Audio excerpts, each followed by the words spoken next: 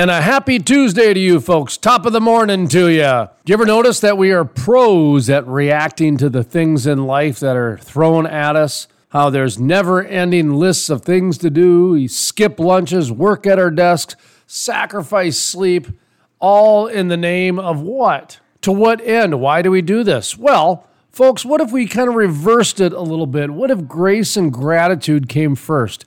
What if we had grace when dealing with uncertainty? What if we had gratitude before we were ever stressed? What if we were hopeful when dealing with loss? Loved before judged and loving before being judged. It just seems everywhere you go, people are writing and reading and talking about grace and gratitude. So the solution is simple. Lead with grace. Lead with gratitude, and it will emanate into your world and others like you would never even imagine. Folks, let's get this Tuesday started. All right. It's time to play hard, work hard. Now, let's play hard.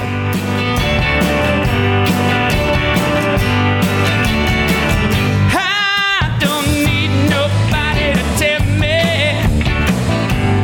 who to be. Don't need nobody to tell me what I see. I don't need nobody. Welcome to the Crude Life Morning Show. Play hard, work hard. Tuesday. Taco Tuesday. Sometimes I got to say it Tequila. 3 times just so I can remember what day it is, because when you've been working like every day since 2019, it's hard to remember what day of the week it is. Absolutely. You know what I'm saying there? Yeah. Saying that and saying? when you're up at 2 a.m. texting me, it's like time doesn't matter for you anymore. Sometimes you have to say saying 3 times just to know if you're awake or asleep. All right. Texting, by the way, is one of our topics today. You did not even see my list. I did not. As I'm holding but up I could here, guess. my list written in my Becker Safety and Supply notepad here. Thank you very much for sending us some extra notepads that came with our SICK, S-I-K, not S-I-C, as I put on social media. Our SICK. They are sick, Travel like the kids tumblers. say. 32 ounces, too. Is it 32? Yeah, those are nice big Things are ones. I think durable, they're too, 32. man. Texting etiquette. That's our topic in the next segment, by Is the way. there any? Or it might be in this segment. Right. Well, honestly, we'll get to that in just a second here. Remember, texting etiquette, because I sling texts all hours of the night. Yeah. And I was texting the sophisticated and sexy Sean Forbes, who's also married and is a female, not like Sterling, who's a male. Yeah. And I also text at 3, 4, 5 in the morning. Yeah. I started thinking about that, going, I wonder if there's some sort of texting etiquette involved here. Well, in the old days, hey, 10 o'clock was the cutoff for the generalized. 9 o'clock if you were Ned Flanders and the Charlie Right. Churchgoers. Yep. 11 o'clock if you didn't have parents. Yeah. Or and the teen line. Anything after that, and I figured it was an emergency or someone was dead. You know what I mean? Like Yeah. there was these kind of 80% of the population, 10 o'clock was the standard time. Yeah. That's kind of what I miss, actually. Texting is sort of, in cell phones in general, have just opened that up to you're always available. I look at it this way. You don't have to, if you're going to go to sleep, you don't have to have your phone in the room. I turn mine off when I go to bed. If you're with someone having dinner, you don't have to have your phone. Yeah. It's kind of like, do you really walk around with that rotary dial phone you used to have on the wall? One of those things. So I just start slinging texts. Well, then, of course, when I'm texting the opposite sex who's married at 3, 4, 5 o'clock in the morning. Yeah, see, that can and there's raise more questions. than Sean Forbes, too. Right. I could I hope you're able to keep those texts straight. So far, I haven't gotten anything that was too risque. No, well, this is me working. Right. This is me working, but at the same time, all of a sudden, bloop, bloop, bloop. Sterling's wife likes, who's texting you? And now she's just like, what does Jason want? Yeah, what's up with Jason? I mean, eventually, Yeah. things iron It's out. when you start texting after 10 a.m. that she'll think something's weird. That was the other thing. It was like, 7 a.m. was the kind of the morning okay to call? I usually, from a business point of view, not before 8. Was it 8? Okay. That's me. No, I'm talking about, the old school rules. Yeah. Is it 8? Okay. I always thought 8 because people are going to school, people are going to work, I think it's during the weekend, too. You had to have certain, Now Sunday was there like should noon. be a lawnmower etiquette on Saturday and Sunday. There used to Nothing be- before 10 a.m. Come on, damn it. Were you around when the blue law was actually known as a word? Well, it was. Well, I don't know. It's still a law. But it's like defanged. For those kids out there, yeah, those poor saps. blue law used to be a thing in my lifetime where businesses could not be open on Sunday because it was called blue law. I don't know why it was called blue law. From. Is that church? I don't know. Blue had to do with church? I don't know. I'm gonna have to look it up. But it had to do with church. Yeah, basically it was you couldn't sell alcohol on Sunday. And then that was kind of the next generation of the blue law, where Kmart could be open, right? Denny's could be open, that sort of thing. Essentials. Well, it started with flat out, you just couldn't be open on Sunday. Yeah. That was a day of rest, day of worship. Well, then some constitutionalists and libertarians came forward and said, "Hey, what about us people who like the founding fathers that said we want the separation of church and state?" Yeah, because remember that the whole church kind of took over the government for a while to the point to where you couldn't be open on a Sunday. Yeah. And then they had to point out that, it really is counter to the Constitution. Now, you're born Jewish, so you guys worship on... You guys, my people. Your people. Saturday, right? Saturday. Right, and Christians are Sunday. And then there's even a Friday. I think Muslim is a Friday. I'm not 100% sure. Okay, so I apologize if that was sacrilege because I'm going from the hip here. Right, But I was a Sunday school teacher, so I did understand some of the stuff at one point. Yeah, but usually devoted to your faith, which would have been Catholicism, right? So you guys probably didn't do a lot of like snap quizzes on what's the Ramadan? We were busy coloring pictures of Noah's Ark and making some sort of animal out of. Oh, did you make macaroni saints? We used to do that. Anything with a paper plate, macaroni, and markers. We made animals with. Oh, and what's the other thing? Cotton balls. Oh, yep. That sort of stuff. Speaking of the cotton balls. That was the majority of my I got Sunday to play school. King Herod in a play. It was kind of what's the directional daycare might have been directional the daycare better term for this. Well, it's its own form of indoctrination. People talk about socialism creeping into the schools. Well, I went to Sunday school. You went to Sunday school. That is a level of indoctrination. So there's a little bit of a sidebar. We'll call that here on the Crude Life. Play Are we hard, drinking already? Work hard morning show. No, we're not actually. I thought it was Tequila Tuesday. Well, we should talk a little bit more about this texting etiquette. I've got responding back. Like there's etiquette on that. Do you respond back to everybody? Then it's an endless cycle. Or how quickly? And is it a thumbs up? Is that the end of it? Is that sort of thing? So then emojis, I sling those suckers around left and right that I should have my emoji privileges revoked. Yeah, I feel like you're speaking to me in a language that I can't understand. Well, and that's the thing, is that so many people accuse me of having some hidden messages. So I do every now and then. Okay. Every now and then. Just spice it up a little bit. I'll tell a story with my emoji. Okay, I still want to know what dolphin poop fire just means. Just a beep with them, okay? Just to do that. That was an organic beep, folks. We don't actually have the money for a technical beeper. Have to have some fun on that. So I'm curious about some texting etiquette on what you might think on that, what your wife thinks on that, what other people think on that. I'd like to hear from some of the people that listen to us, besides us, because I've noticed creeping in over the last decade a professionalism that it's stuck to phone and email and text only in emergency. Yeah. To texting is now the primary form of communication between me and a lot of my clients. It all happens indirectly, and there's no grammar, there's no capitalization, there's emojis, there's thumbs ups. It's just interesting how the professional standard, double space, 2 spaces after each period, that kind of stuff, totally out the window, man. I think the little white lies have shifted. I don't mean to be cynical here. Oh, yeah, a little dark. But think about it. Before, you could say, I didn't get it. Mm-hmm. Okay? Right. Or I haven't gotten it yet. Yeah. You show me the person that doesn't carry their phone with them 23 hours a day. Yeah. I'm serious. Like I said, people go to sleep with their phones. Yep. They might have them on the nightstand, but it's right next to them. It's right there. Okay? Yeah. You see people constantly eating lunch together, and they're both on their phones. Yeah. Okay? And I'll bet you dollars to donuts. I'm going to put $1 out right now. You put out the donut. All right, man.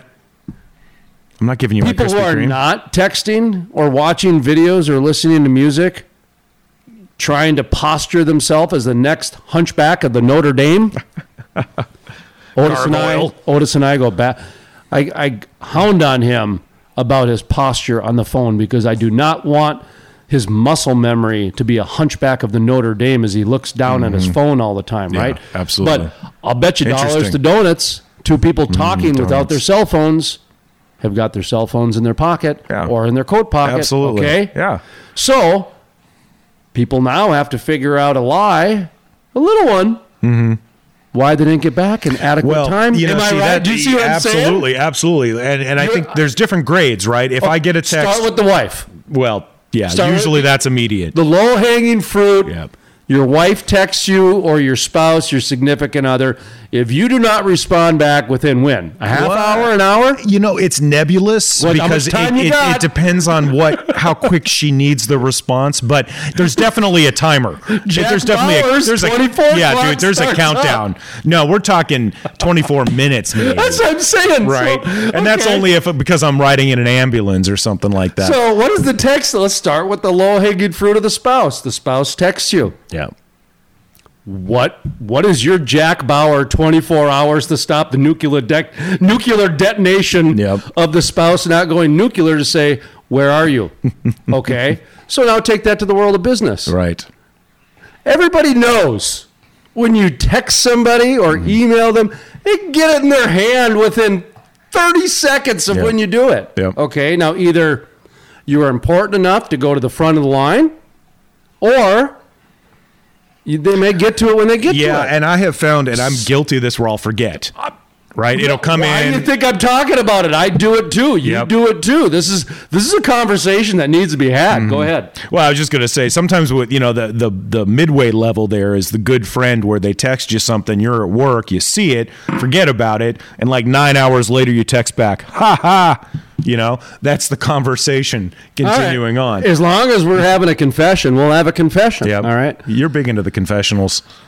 So, I mean, a single parent, right? Yeah. You know, you got to be the mom, got to be the dad. Well, for a while there, I just submitted and tapped out to just social, you know, because I just wanted to focus on raising my kid, all this other stuff. So the low-hanging fruit was my kid. Everybody, hey, can you come to my party? Can you come to this gala? Can you come here? Can you come do this?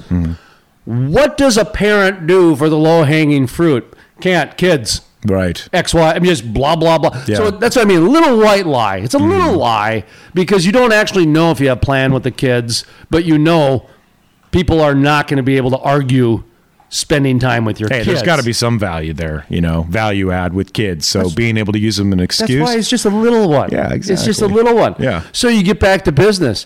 You text somebody, you email them, you call them. There's a lot of ways to ignore people today. Yeah, there Okay. is. So when that happens and then you confront them on that, maybe you're aggressive. Maybe you're just trying to be nice. Maybe you just send an email. Whatever the confrontation is, that person has to come back with a rationale or a reason or excuse why they didn't get back to you. See, for me, it seems like it sloshes around like a half-empty bottle, man. It's like sometimes people are just like, hey, I need you to get back to me right away. And then other times it seems to slosh back to, you know, it's cool. You know, I'll hear back from somebody on a professional level a couple hours later, the next day.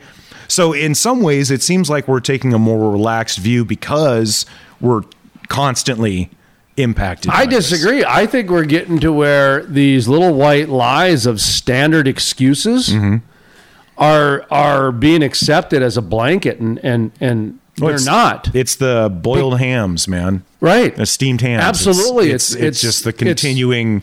Who can be lie. competitive lying? Yeah, right? You're like, So- sorry I didn't get back to you, but I was falling off a building. Oh, that's all right. My car exploded. You know, something like that. It's like when Arrested Development did that too, where the dad and the son were on the phone together. Yeah. And they just kept lying Just back back and and forth. forth. Oh, and then they're in the same lie of a traffic accident. They're both Pretty much they're both describing the traffic accident, which is made up. That's when you know you're getting when Yeah. the lies are just getting out of hand. It's like, oh, I'm caught in a traffic accident.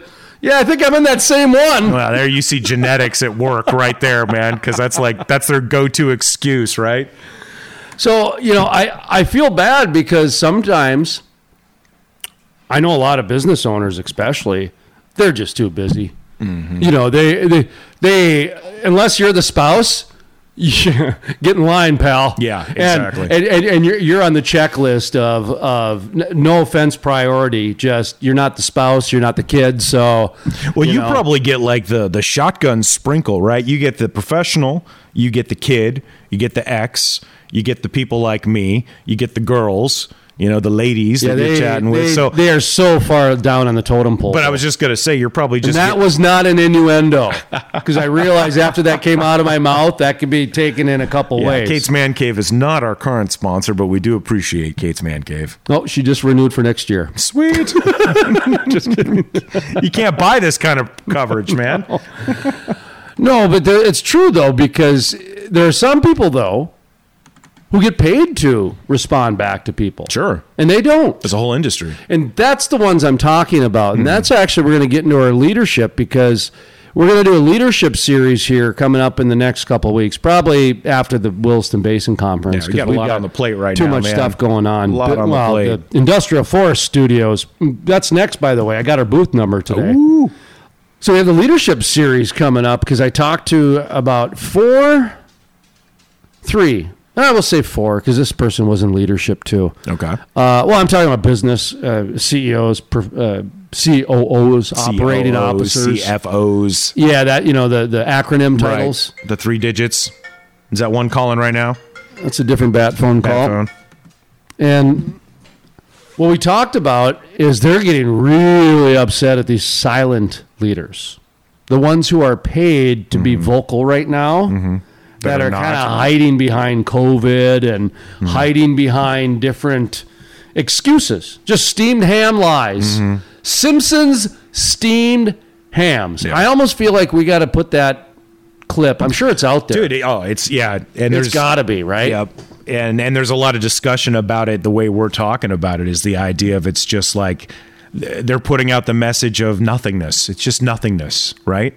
It's a wasting time. Yeah, well, it's spinning wheels. It's just words. It's just so. In 2009, when I lost my business during that internet boom, and as you saw, I was one of the first departures. Okay, I saw the handwriting on the wall, shut it down, lost my business. Over the next 10 years, newspapers, magazines, they started going bankrupt, this and that. So I was just one of the first cast-offs type of a thing, okay? So I believe that's kind of the same thing that's going on right now. You think so? And to a certain degree, where it's because the way they got me was they hemorrhaged us out. They hemorrhaged us out. Further consolidation. It was a slow bleed. Mm-hmm. And you kept hanging on for hope because our appointed leaders, not elected, right? Our appointed leaders that get appointed after the new elected leaders come that still make the 6-7 figures, kept being positive and hopeful, which, by the way, is a disease. Right. Perpetual positivity, that is a disease. That is a mental disorder. I don't want to get too far into that, but that is true. Go look it up. Sure. So when your appointed leaders continually do that, it becomes a form of sadisticness. Sadistic. Because what businesses need is help. They actually need truth. They need the right information to adjust their businesses accordingly. Yeah. Well, in 2009, that was when the housing, not only did the .com blow up, but it was the housing blow up too. Well, and there's, that's the thing nowadays is there really is just a lack of wanting to take any kind of accountability. Have you gotten any COVID money from the state of North Dakota yet? No, for I don't your business. think so. For your business. No. I'm not talking the $1,200 Biden buck. No. No, man. After no, hang on. No, I did not. No. Okay, but there are some people who have multiple companies that they don't even really operate. They're just on books paper. Sure. They've gotten several rounds of financing. Oh yeah. Okay, that's a slow bleed. That is the government choosing certain businesses that can ride through the storm. Well, the other worker hard people, they get slowly bled out. Well, yeah. Because you can't add new business. I was basically I basically am such a small business that I don't even really count, or I don't blip on their radar. You're not essential. And so that's what, really comes home to you as you realize that the government and those services are set up to help, but they're really not set up to help everyone. You've got to be noticed, right? And how do you get noticed? Lobbyist, or you're too big to fail, or something like that. And these leaders that are failing right now, their excuses are, well, we want to do this, but the other side's blah blah blah. That's all it is. Mm-hmm. It's just the other side, blah blah blah. So we can't get this done. That's more theater. Yeah. Because the end result is the same people just got the money. Well, the people that need help.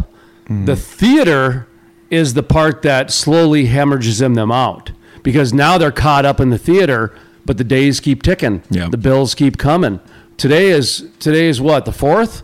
So we're into a new month now. Yep. New bills are happening for a lot of people. Yeah, and it's such a weird, I don't know, like split contrast, because I'm driving around town and there's hiring signs everywhere. I mean, it's service stuff, right? It's McDonald's, it's minimum Wendy's. wage. Yeah, but they're yelling, 13 an hour, 15 an hour, 20 an hour at a boat dock place I saw. So there is right now, at least our local economies are seemingly, there's a lot of demand and not enough workers right now, obviously. So, you get that, but on the other side, you get a lot of people that are struggling to pay rent and mortgages. So what's happening there is they're going to start shaming the small business owners who did not get the big government money into taking those jobs. And they're going to have to... I was thinking about it. Of course. I was seriously thinking about it. Bills. Well, because it's You like... got bills. Yeah. This is happening all over oil and gas. I heard it from 3 different people last week, to where their wives are pressuring them to go take the Costco job, to go take the... What was that one you've been to? The dock? Yeah, putting in docks for 20 an hour. It was sitting at some toll booth down at a dock station down in Louisiana. Oh, I could do that. I could do that. What's the guy from Better Call Saul? Mike. Ermintrout. That was his job. Yeah, that was his job. That was his job. Man, that's a great gig. You just sat at the police station or the courthouse stamping. But if that's what's going to pay the bills, or 60% of the bills, because that's the other part of this, is that these small business owners now have to shut down. That's the slow hemorrhage. Well, yeah, none of the hiring out. I'm seeing is small business. Now, admittedly, they're going to advertise probably differently. I'm just seeing stuff as I'm driving down the street, but it makes me look at it. My business this is my busy time. I don't have a lot of free time, but I'm looking at all these signs going, that's an easy job for $15 an hour. I could do it part-time. It's like money left on the table. I almost feel like I should go out and get that Costco job just so I can have a couple $100 extra bucks a month. Why not? Boy, that's the weird dichotomy, is that from my point of view, the money's out there to get. It's not great money, but it's out there, Well, you're talking about hourly money. Yeah. But business owners need to go get entrepreneur money, exactly. Which there's not a lot of it out there. No, there's not. That's just it. And not unless you're giant, not unless you're a big company. Trying to get into a new marketplace, that is a whole different... In fact, that's part of the leadership series that we're going to go down. That's that, by the way... That's a whole other chapter folks, now, man. You are going to be amazed at the kangaroo court and the maze of ridiculousness that you get sent on by your elected officials. Yeah. Holy smokes. And what's amazing to it, like in, say, Moorhead, Minnesota, which is, Fargo, Moorhead, the two cities. Moorhead, they direct you to a guy who doesn't even work for the city. He's in charge of the city's... Was he sitting in the back of a Cadillac named Vinny in a parking lot? Yeah, I need some PPE money. Interesting. That is interesting. And when you reach out to him, the first thing he says, "Oh yeah, we don't work for the city."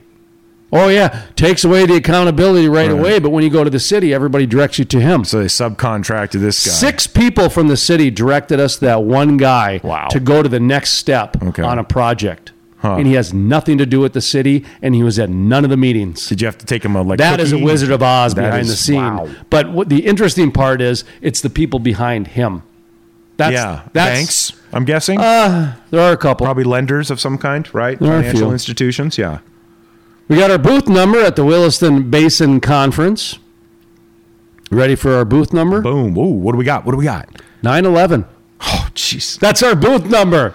Okay, we're going to have to spin that to something nice. I did already. Okay. At first I went, okay, that is about the most polarizing number out of all the numbers you could have, except for 420. Yeah, or 666, I suppose. 666. Okay, thank Yeah, goodness we didn't yeah, get that. So then after I went to the 420 right away, thinking, thank goodness we didn't get 420, because, we like to have fun. And Right. we don't Maybe need when we do a show in Colorado, right? we don't need any more help pointing out that we're already having fun, right? So 9/11, I thought, you know what? First responders is the Bakken barbecue. Boom. So it was Kismet. There you go. Fate. For your Kismet. people. Fate. Isn't that your people? This is your people thing, man. You got a little offended, so I had to go with it.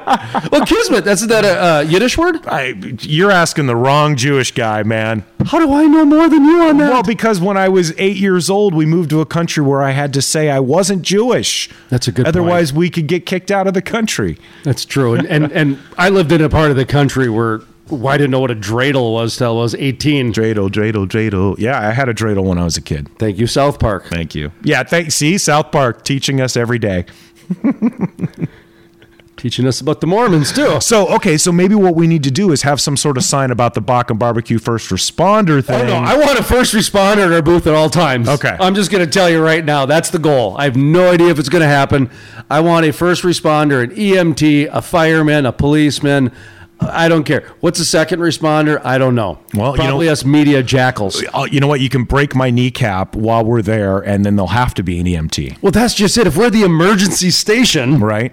Oh man, that's what I'm saying. By default, if we get the first responder, I need to recertify. But you probably are first aid certified. The second responder, the media jackals, right there. So we get the scoop. We get the scoop. We get the scoop, and the first responder, the best social media story. Make you healthy and famous. So we got our booth number, 911, at the Williston Basin Conference. Yep. Patrick Bertinoli is going to be there as well. Tiffany Steiner, they're both already scheduled to stop by our booth to do some of our reindeer games and have some fun. Have some fun. Jenica Hauser's got interviews getting lined up with the CEOs and all the important people. I'm glad she's out there doing that work, I know, I'm so glad I don't have to work hard this year. I got industrial forest meetings. Yeah, you've got different kind of work. I got to run a bunch of those, so I might not even have that much play hard time. I mean, if you're going to be there, I might have to schedule my forest meetings, and then you and Sean Forbes host the morning show together. Oh, geez, that's scary. She could just do it alone, man. No. Seriously, No. Next to her, I'm just a box that beeps. She doesn't need to know she can do that, too. Are we on the air? We still need to act like we do something. Chances are we're not even recording right now. We still got to act like we're needed. We're essential. I saw July in her book, like, get rid of. All right, so what do we got here? Okay, I got more people upset at leaders. We went over that, right? Yep, we kind of intertwined that. Yep, leadership. I got the Williston Basin Petroleum lineup. We kind of went over that. I'm going to post that on the website because it's a long list. Like Harold Hama is going to be there, the Continental Resources CEO. Bob Phillips, the CEO of Crestwood, is going to be there as well. That's so Mike cool. Pompano, the Secretary. Mike Pompeo is going to be there. That's it. Former Secretary of State. No kidding. What did I say? Pompeo. That's all right. I think that's that drink you get as a kid at the daycare. Yeah, that was the weird fruit color one, man, wasn't it? Yeah, it was like half yogurt, half syrup, half now you're describing kefir. half beverage drink. So anyway, apparently it's one of those mornings here on the Crude Life Morning Show. All right, folks. Somebody wants to shut us up already. I'm going to take a brief pause here. When we get back, we're going to get our composure. We're going to do some news as well as whatever else we got. My name is Jason Spees. That is Sterling. Thank you, folks, for sticking with us here on the Crude Life Morning Show. Play hard, work hard. We'll see you in about 6 minutes. Well, I know right from wrong. And I carried my brother and my sister through a prairie twister, singing to my mother's song. 'Cause it's a big bad world, hollering at your door. Let us time and let on in. Interested in becoming a sponsor? Email studio@thecrudelife.com. The Crude Life. Play hard, work hard. Is sponsored in part by Chewy Paws, all natural elk, deer, moose, and caribou antler chews for dogs. USA sourced, premium quality, and no preservatives. They love what we do in oil and gas, and all profits go to the dogs. That's Chewy Paws. Check out their website, chewypaws.com. That's Chewy Paws with a Z.com. The Crude Life. Play hard, work hard. Is sponsored in part by For more than 100 years, First International Bank and Trust has been headquartered in western North Dakota, home of the Bakken. Our proven record of mineral management, appraisal, and brokerage services is now enhanced by the only Bakken-specific software, Mineral Tracker. Trust First International Mineral and Land Services and Mineral Tracker to protect your interests and help build and preserve a financial legacy for generations to come. It takes an industry to build a forest. Hey folks, Jason Spees with The Crude Life. Did you know about half the trees planted in the last 20 to 30 years have died within the first year? Lack of watering, transplant shock, special interest groups, poor growing conditions are just a few reasons it takes an industry to build a forest, and that is exactly what the industrial forest does. Sustainability sheds, critical pipeline systems are implemented to ensure the forest survives and absorbs carbon for decades to come. It takes an industry to build a forest. If you're interested in sustainable forests, growing industry jobs, check out theindustrialforest.com. That's theindustrialforest.com. Play hard, work hard. Now, let's play hard.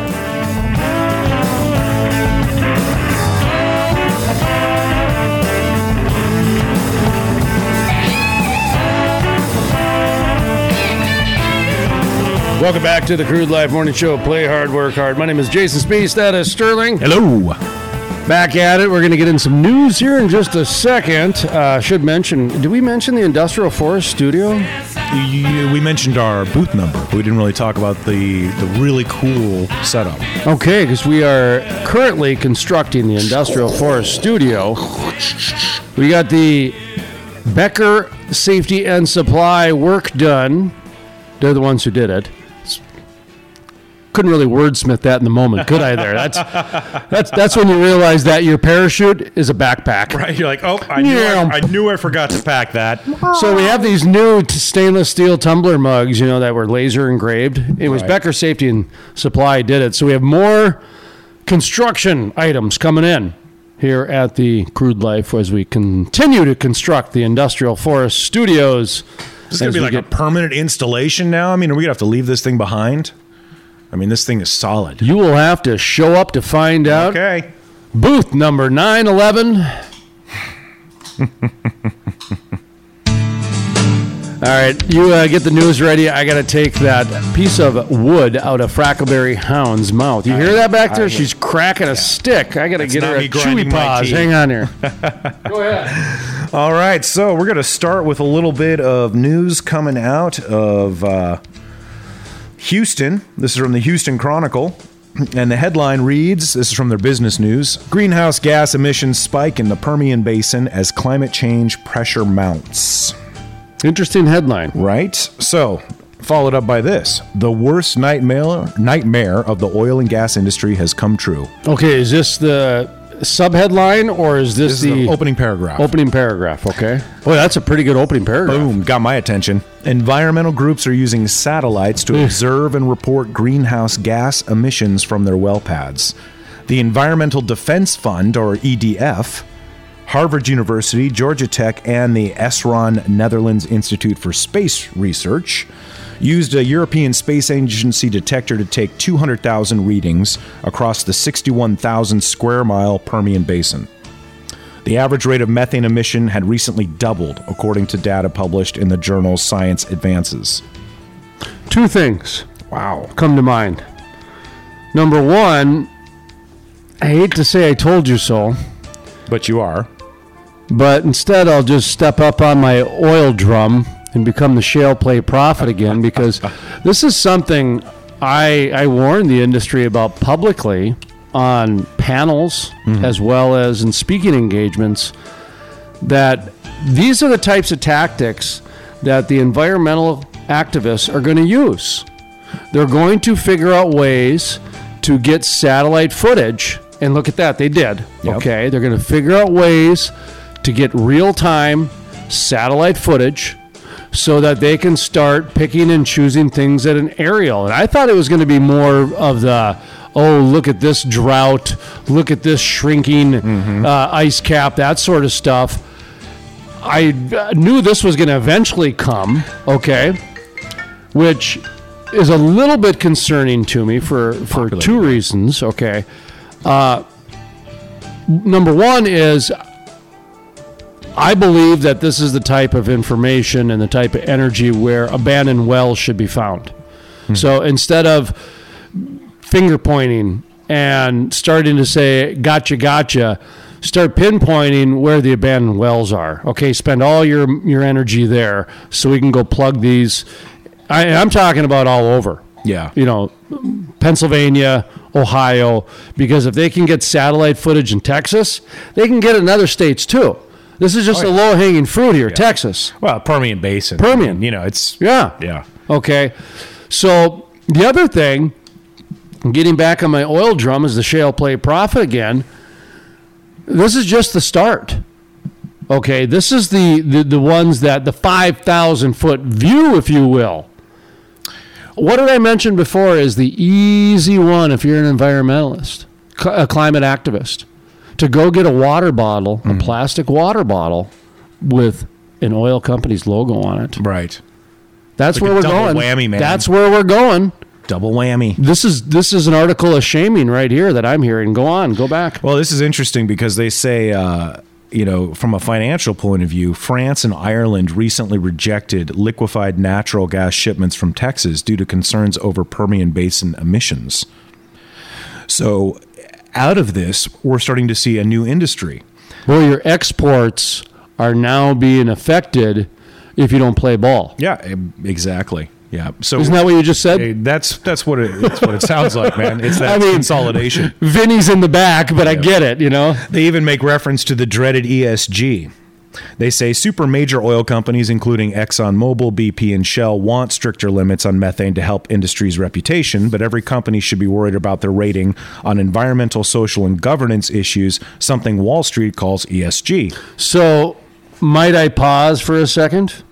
And go back up? I'm going to put another barrel on top of my shale play profit here because this is one of not I told you so. This is another warning to the future. ESG rating. I've been talking about this for 1.5 to 2 years now. What Sterling just said is the media training us, getting us ready for an ESG rating score. What did you just say? Do you have that in front of you? Yeah, yeah. What was his quote? What was this leadership guy's quote? Let's see. So the super major oil companies, including ExxonMobil, BP, and Shell, want stricter limits on methane. Okay, right to help there. The industry's reputation. Hang on, right there. The big guys are doing it, so you better too. Next. But every company should be worried about their rating on environmental, social, and governance issues. Sorry, I should have just let you spoke because he just flat out said it that, hey, we're all doing it, so you should too. That was in his quote, dude. Yep. Wow. Well, and then everybody's smoking this. You smoke it too. That's what's going on. And then, we talked a couple weeks ago about Occidental starting to change over to carbon capture. We talked about other industries that are starting to make that transition. Well, listen to this. In Denver... No, go back where he said rating, though. He actually says rating. Yeah, they're rating on the... And then he references, because it's still not a common term, he says something Wall Street calls ESG. That's what I'm saying. So he does the word rating and ESG in the same sentence. Yep. That is a training strategy that is being done at a high level in order to get the plebeians like us ready for that ESG score. Yep, absolutely. That's all I'm saying. Yeah. And same thing with that article we did yesterday on the LA Times. That was a total propaganda piece about 4 seconds of renewable energy. Of complete self-sufficient But renewables. there were so many seeds planted in your head of platitudes. Anyway, sorry, go back to what you were saying about the Occidental. So what we're seeing is, that shift in industry, but also what we're starting to see, interesting to me, is new industries that are popping up, because that's what's really going to solidify an ESG rating as a mainstay, as an industry norm.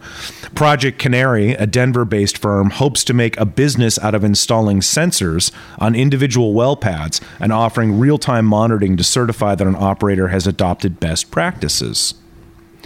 So these pad-level ESG ratings are going to go viral to the energy markets, because investors, consumer markets, as well as ultimately the commodity buyers, now want transparency on methane intensity. That's interesting. Yeah. Wow. So, a lot of different ways. Just another monitoring system, right? Well, there's another way the oil and gas industry is changing, because you're getting new ideas, you're getting new cultures coming in. Yeah. When you bring in these sensors and you bring in a lot of the software, we saw it in North Dakota. When you start bringing in something and someone from outside an oil and gas industry, they don't understand how the industry works. Mm-hmm. And so all of a sudden their ideals start getting bled in. And then pretty soon they start controlling. You see what I mean? Because they control the big data. Yeah, and it sounds like this company, Project Canary, already has 32 firms that it's contracted with, including Chevron, Chesapeake Energy, Bayswater, EQT, Kinder Morgan, and UP Energy. So this is another example that the climate pricing, climate tax debate's over. It really seems like it. I mean, I haven't even really heard the debate. It's almost like the debate happened a couple of years ago, and we've just been sort of putting it off. And now all of a sudden it's this sort of domino effect. I mean, they declared a winner somewhere in some island. End of January, we saw the API start talking about acceptable carbon pricing isn't acceptable. They came out end of January, I want to say. It was. Mid-February. Yeah. They came out and floated the idea about carbon pricing and carbon tax. Yeah, that they were no longer opposed to it. And I want to say it wasn't even more than 10 days. So I think it was a week. A week later, they came out and endorsed it. Mm-hmm. Because the only reason I know that is because we were the only ones that came out right away. And then DEPA, Domesticated Energy Producers of America. And then I drove down to Tulsa to meet with Jerry Simmons. So good timing for that, actually. And then right when I got back is when it became public. It was pretty much a fait accompli. The debate was a week.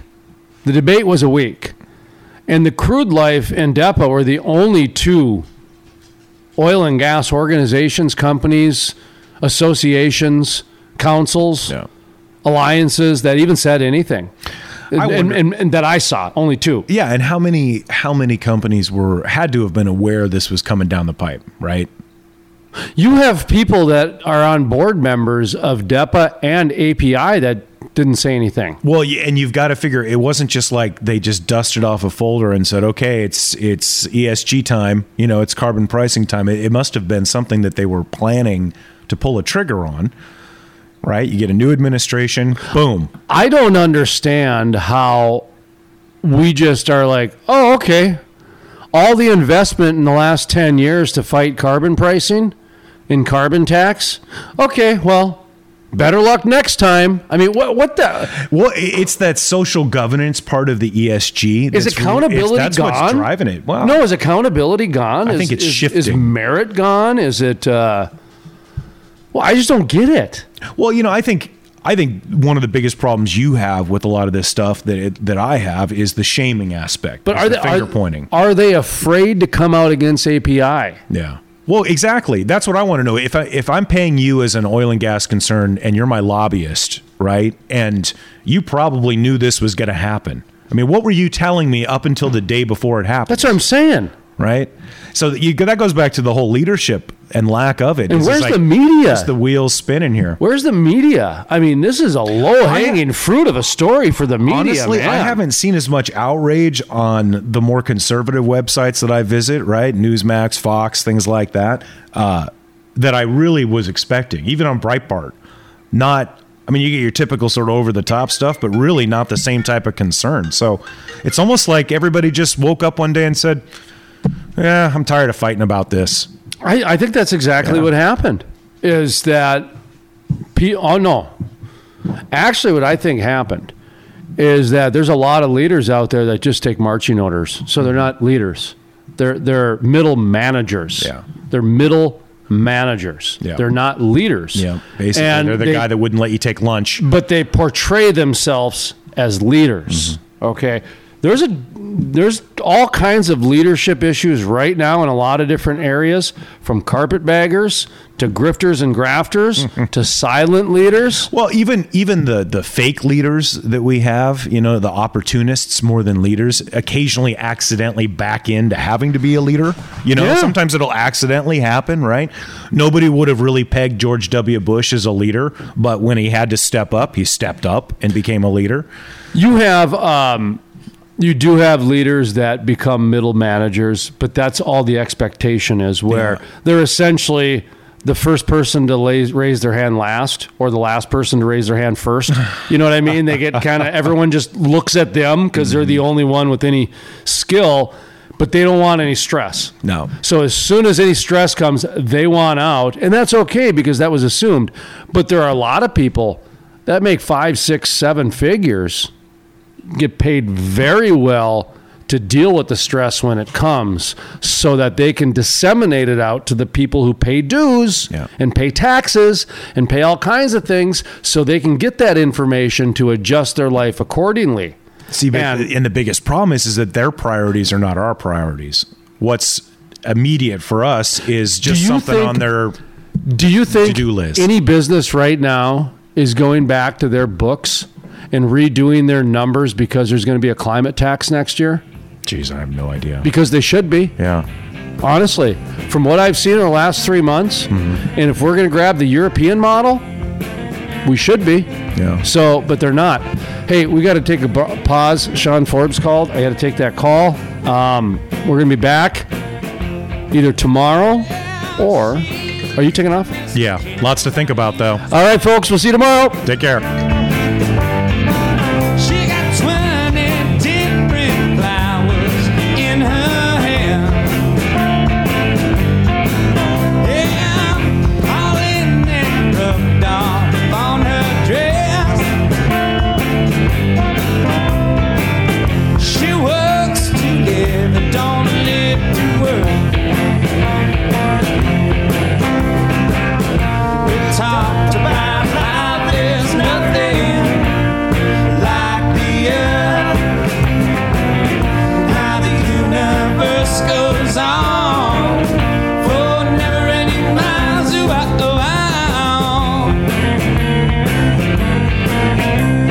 The music heard on the Crude Life Morning Show, Play Hard, Work Hard, is by the Moody River Band.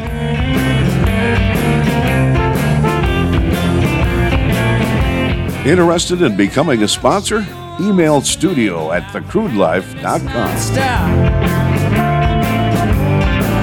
Well, there's moss growing. The Crude Life, Play Hard, Work Hard, is sponsored in part by Chewy Paws, all natural elk, deer, moose, and caribou antler chews for dogs. USA sourced, premium quality, and no preservatives. They love what we do in oil and gas, and all profits go to the dogs. That's Chewy Paws. Check out their website, chewypaws.com. That's Chewy Paws with a Z.com. The Crude Life, Play Hard, Work Hard, is sponsored in part by For more than 100 years, First International Bank and Trust has been headquartered in western North Dakota, home of the Bakken. Our proven record of mineral management, appraisal, and brokerage services is now enhanced by the only Bakken-specific software, Mineral Tracker.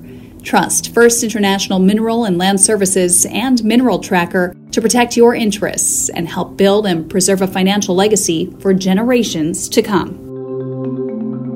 It takes an industry to build a forest. Hey folks, Jason Spees with The Crude Life. Did you know about half the trees planted in the last 20 to 30 years have died within the first year? Lack of watering, transplant shock, special interest groups, poor growing conditions are just a few reasons it takes an industry to build a forest, and that is exactly what the industrial forest does. Sustainability sheds, critical pipeline systems are implemented to ensure the forest survives and absorbs carbon for decades to come. It takes an industry to build a forest. If you're interested in sustainable forests, growing industry jobs, check out theindustrialforest.com. That's theindustrialforest.com. Time now to work hard on the Swan Energy phone lines. Dr. Lawrence C. Scott, President, Lawrence C. Scott Associates, and Professor Emeritus Economics, LSU.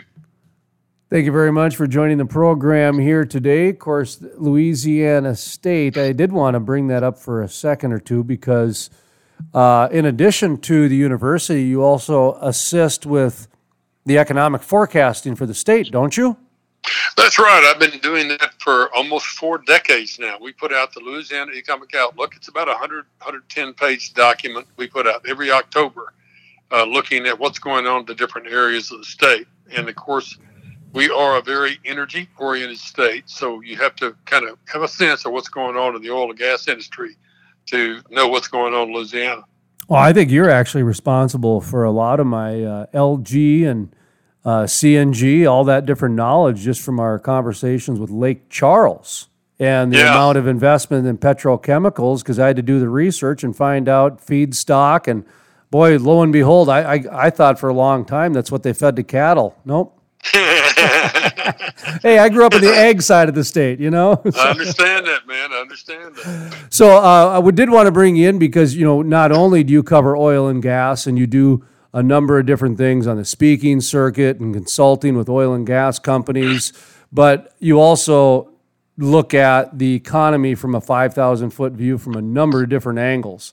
We're going to talk about the electric vehicle thing in just a second, but I did want to talk about some of the rising costs of lumber, steel. You've got, I was talking to a guy last week, and during our conversation, stainless steel doubled in price and all kinds of different things. So what are you hearing? What are you seeing from the economic side of cost of goods and services and et cetera?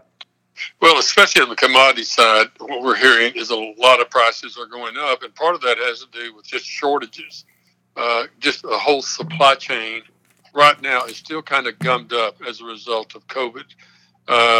For example, it's even if ships, you could get all your ships loaded from China or wherever they're coming and get to the West Coast or down to the port of New Orleans or some other places.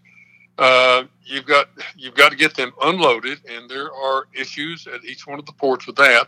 A lot of ships are stacked up at the ports waiting to be unloaded, and then once they're unloaded, there's a real problem still with trucking. A lot of the truckers are not back on the road yet, and so there's a real wait time for truckers right now. And as a result, it's really driven up the price of commodities, whether they are commodities that are going to be imported or commodities that are already even being made here. So it's just really a mess right now. I know that there's a lumber company, multi-billion-dollar lumber company here in Louisiana that makes plywood and oriented strand board, and their prices have gone up by a factor of 9. So it's a real mess right now. And also people are coming out of the COVID shutdown, and they are starting to spend. There's a lot of pent-up spending. Plus, there's all the stimulus money that's been pumped out, just an enormous amount of money that's being pumped into people's pockets right now. That was what I wanted to ask you about, because isn't that going to just naturally going to bring the price of goods up when you pump that much amount of stimulus in? Well, I mean, as Milton Friedman once said, everything depends on what happens to the money supply, what the Fed does with the money supply.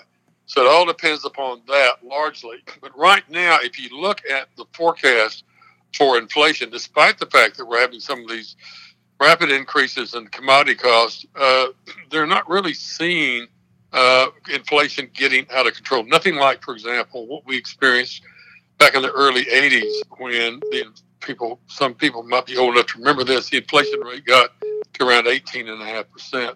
But so there's nothing out there on the forecast horizon that we're seeing right now that suggests anything more than maybe 3% or something like that, which would be up from what we've experienced in the last couple of years.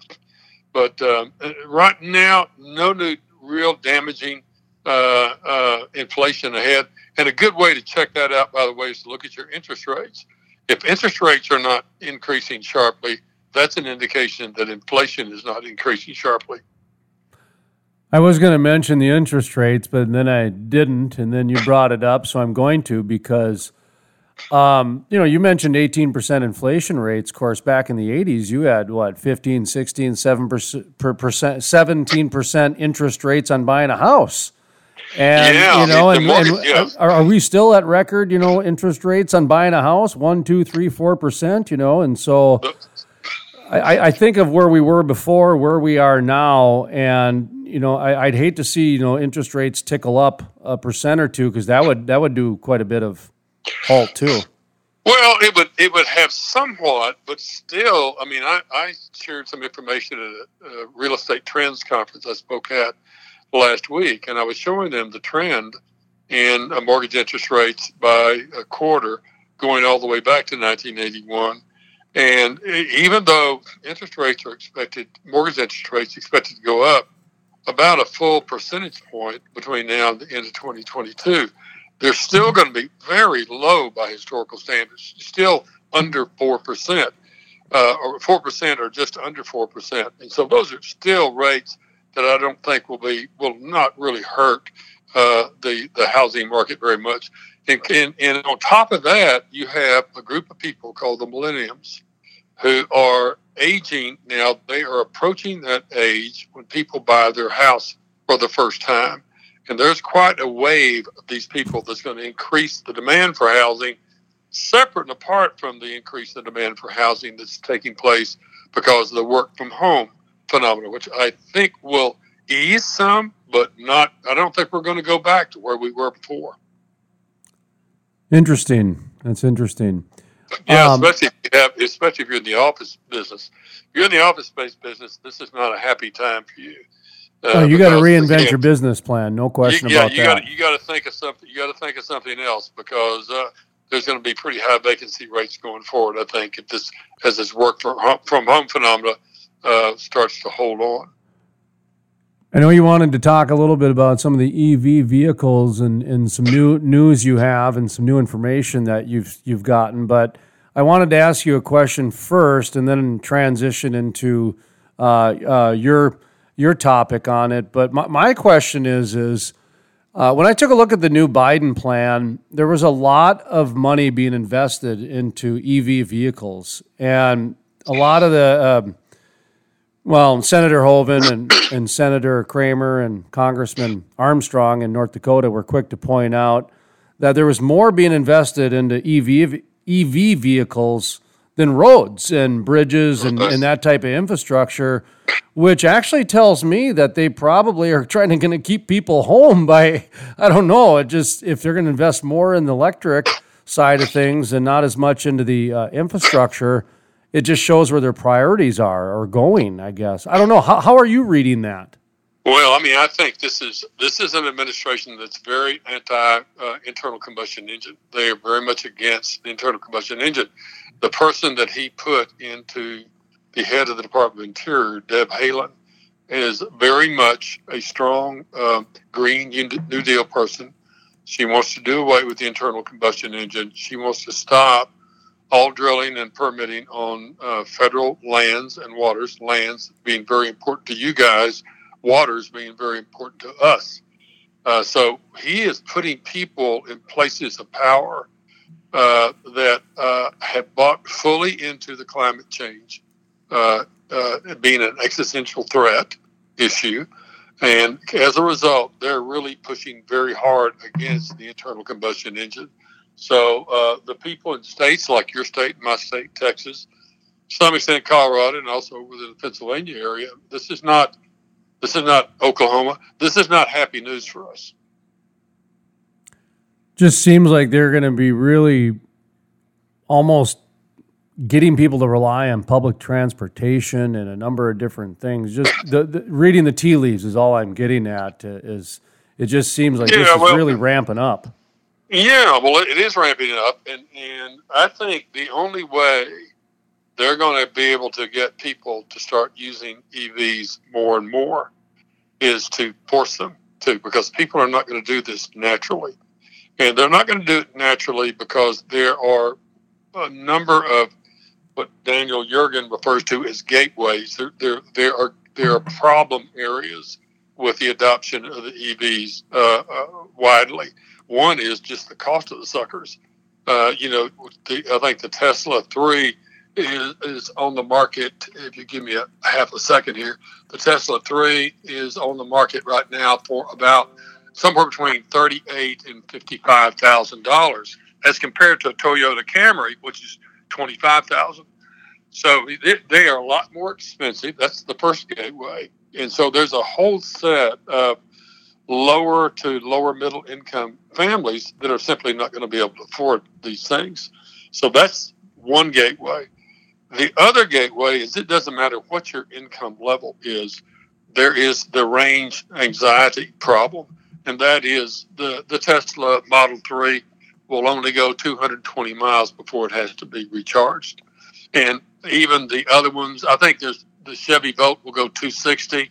There's actually just recently a GM Silverado pickup that'll go 400 miles. But I mean, just to give you an idea, most of your listeners probably won't grasp this distance, but from Baton Rouge to Shreveport is about 250 miles. I was just driving up there the other day to testify in a case for some people. So I would have had to stop somewhere along the way to recharge my car. That brings up another problem, another gateway problem, and that is where the heck would I recharge? In the city of Baton Rouge, there are only about 24 recharging stations within 10 miles of the city center. And most of the charging stations have two plugs, okay? Now, there are 30 companies that provide gasoline. Like Shell has 37 stations in my area. Chevron has 29. There's all kinds of places you can fill up an internal combustion engine. But to charge your car, just 24 places, and each one of those places may have two plugs. That's all they have. Then the next problem you have is the charging time. These stations in Baton Rouge, it'll take you 7 hours to recharge your Tesla 3. So you can, and most of your homes are only equipped with electricity plugs to recharge your car at a rate of 15 to 22 hours. So with those are pretty significant barriers to owning an EV, I would suggest to you.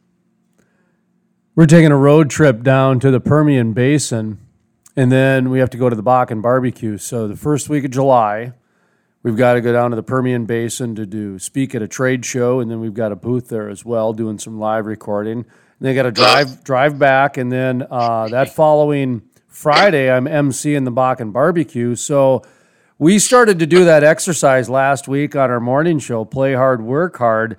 And after day one, we left at 7 a.m., ended up in Sioux Falls, which is a 4-hour drive.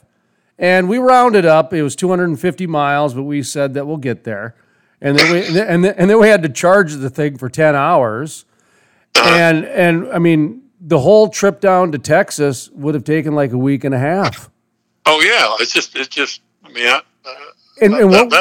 now what my expectations are that they're going to solve. They may be able to solve that problem over time. We are a nation of smart, clever capitalists, and so my expectations are that they will resolve these problems. But in the meantime, it is this transition to EVs is not going to take place quickly. What? Not with those kind of, and also I forgot to mention one other gateway problem. And that is that if you have to replace the battery in that Tesla 3, $16,550 to replace that sucker. Now, for that reason, most of these batteries are guaranteed for 8 years or 100,000 miles. But in the EV is much simpler car, so there should be hopefully less trouble with it. But if that battery goes out, prepare yourself, because you have to sell part of the house too. So there's some pretty serious barriers to those suckers just immediately coming in. So the transition time from us to go from EVs to the internal combustion engine, I want to suggest to you it's going to take a long time. They're not going to be able to do this by 2030. I don't think. This is just going to take a very long time to convince people to do this. And in many cases, I think the only way you'll convince them to do this is to force them. You're going to have to say you can no longer have the internal combustion engine. And there's a lot of people in the Biden administration will be perfectly okay with that. And I think Deb Haaland would be perfectly okay with just telling you, no more. You can't do this anymore. Well, they might tax them into it too. With the new carbon tax and that. By the way, speaking of taxes, how are you going to pay for your roads? We brought that up for years. When you buy a Tesla, I'm not sure if they have that fixed in all the counties or not, but we were harping on that for years because you pay for roads with a gas tax. Yeah. How come no one's talking about that? Yeah. By the way, the folks who want to keep it in the ground and not have any more, oil being produced, how about those rubber tires on that EV? How about all the plastic in that EV? How about the windshield wipers? As a matter of fact, when you got up this morning, you brushed your teeth with toothpaste. Guess what? The toothpaste has a petroleum component to it. The toothbrush itself is plastic. Well, guess what? The comb you combed your hair with, the shampoo that you use, conditioner that you use, it goes on. And people don't realize how much of petroleum products are involved in their lives, separate and apart from the transportation side. So, play golf. I'd like to play golf tomorrow. Golf balls have got a petroleum component in it. Basketball, football, all of those have petroleum components in them. So the idea that you can just keep it all on the ground is absurd.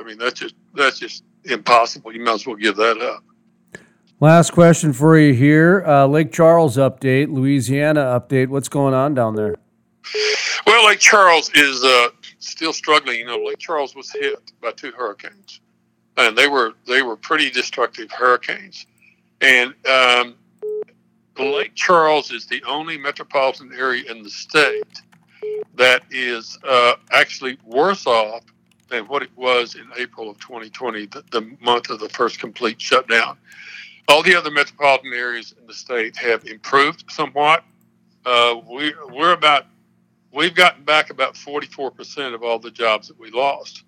But we're really being held back by the anti-fossil fuels thing. We have a couple of cities like Lafayette and Lake Charles that depend very heavily on activity in the Gulf of Mexico. And of course, there are no lease sales going on right now. He stopped the lease sales, and they're going to study it. And I promise you, when that study comes out, they're going to come to a conclusion that the feds are not getting what they should be getting in the offshore Gulf of Mexico. They're not getting what they should be getting in the federal lands in North Dakota, in Wyoming, and other places. And they're going to use that as a tool to try to shut down the Gulf of Mexico. So things are not going well in the oil patch part of our state. The only thing that's still going pretty well is the chemical side, which is huge down here because we have access to a lot of good natural gas. The chemical side is doing well. LNG exports is doing very well. That's especially important for the Lake Charles area. But we're one of those states that's going to get tagged. We're going to get hit pretty hard by this anti-fossil fuel stuff coming out of the Biden administration. Exclusive interview, industry news, environmental innovation at thecrudelife.com. Well, you build a bridge and I'll hammer on the harmony. After a hard week's work, we'll need a mighty fine melody. We were ready to rhyme and rhythm, to chord each note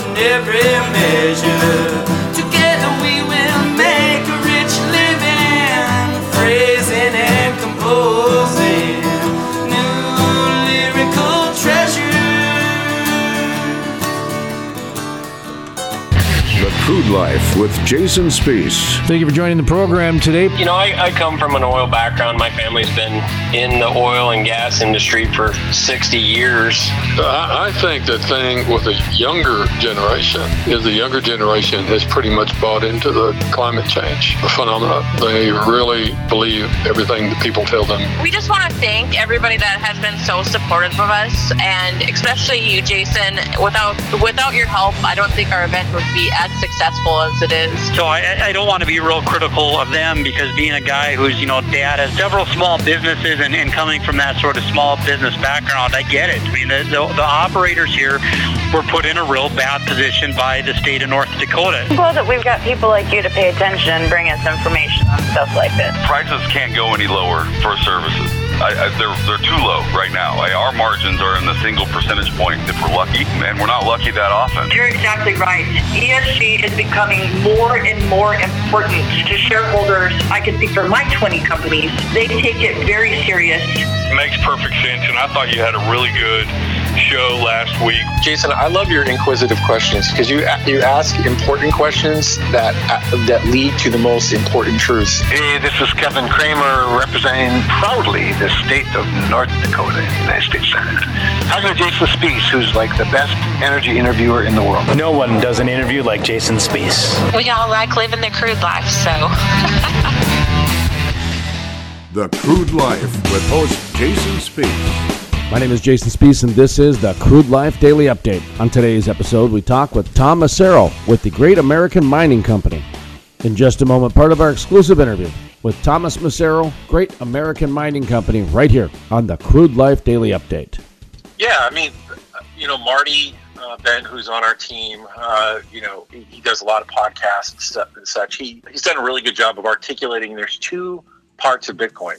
There's Bitcoin, the kind of currency, and so where it's got this deflationary 21 million cap, limit on all the Bitcoin that'll be created. So it does create this like scarcity model. And I remember when you and I chatted one time, the light bulb went off. You're like, I didn't know that. And that kind of changed the game. That's one component. That's like the money aspect of Bitcoin, and how the supply slowly kind of dwindles out to 21 million. The other component, which you just addressed, is Bitcoin, the monetary network. And so that monetary network is similar to it's basically money for the internet, but it's how it's built. It's like the same type of infrastructure that email was built on the internet. It's the native money network for the internet. And so as mobile device adoption picks up, as our kids grow up and have their kids, digitally, this is what they're used to. They're not used to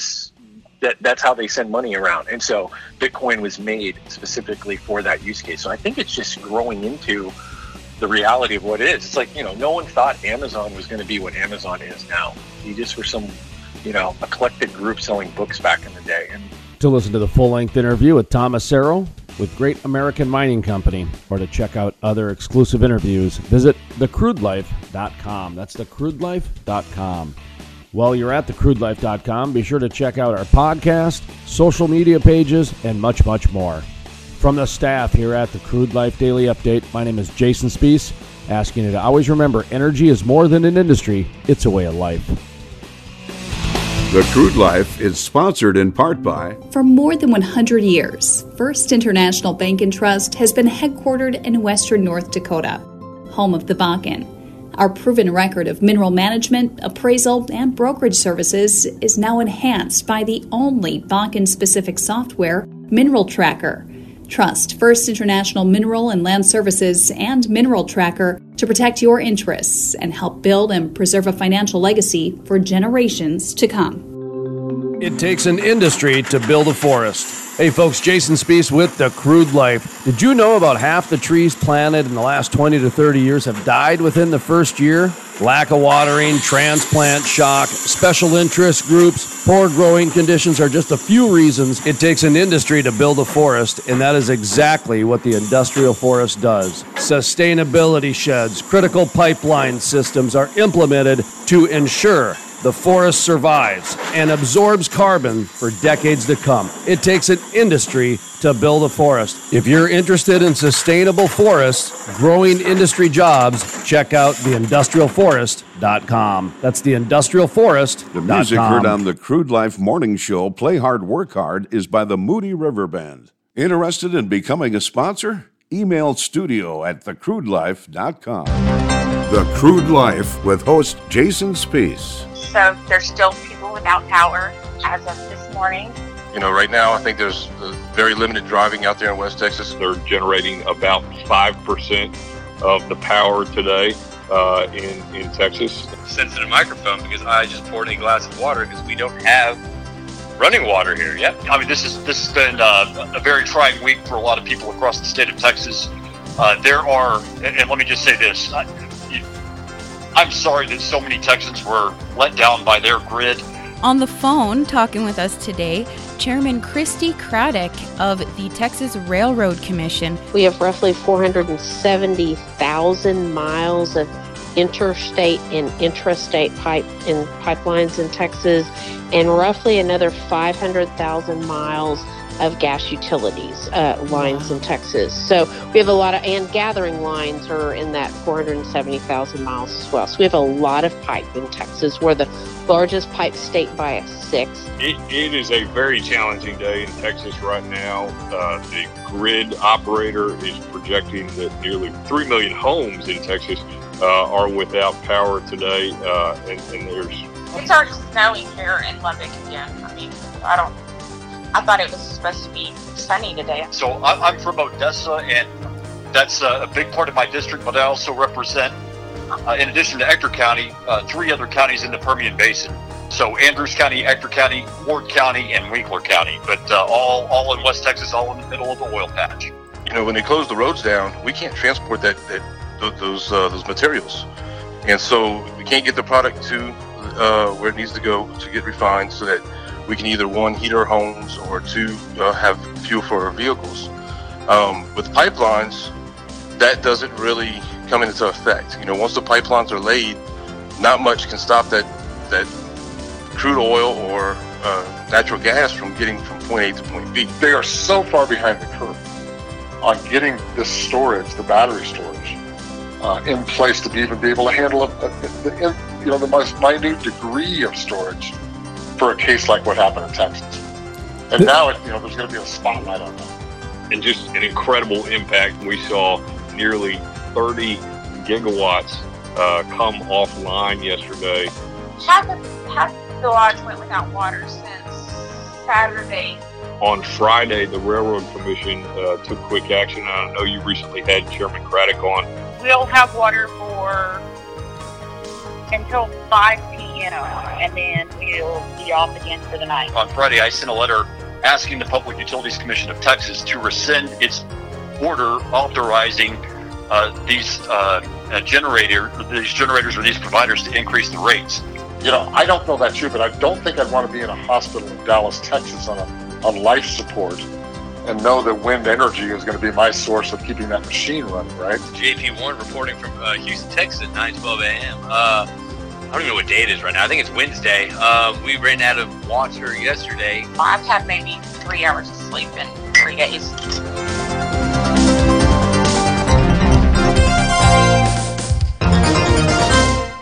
The Crude Life, Play Hard, Work Hard, is sponsored in part by... It takes an industry to build a forest. Hey folks, Jason Spees with The Crude Life. Did you know about half the trees planted in the last 20 to 30 years have died within the first year? Lack of watering, transplant shock, special interest groups, poor growing conditions are just a few reasons it takes an industry to build a forest, and that is exactly what the industrial forest does. Sustainability sheds, critical pipeline systems are implemented to ensure the forest survives and absorbs carbon for decades to come. It takes an industry to build a forest. If you're interested in sustainable forests, growing industry jobs, check out theindustrialforest.com. That's theindustrialforest.com. The Crude Life, Play Hard, Work Hard, is sponsored in part by... For more than 100 years, First International Bank and Trust has been headquartered in western North Dakota, home of the Bakken. Our proven record of mineral management, appraisal, and brokerage services is now enhanced by the only Bakken-specific software, Mineral Tracker. Trust First International Mineral and Land Services and Mineral Tracker to protect your interests and help build and preserve a financial legacy for generations to come.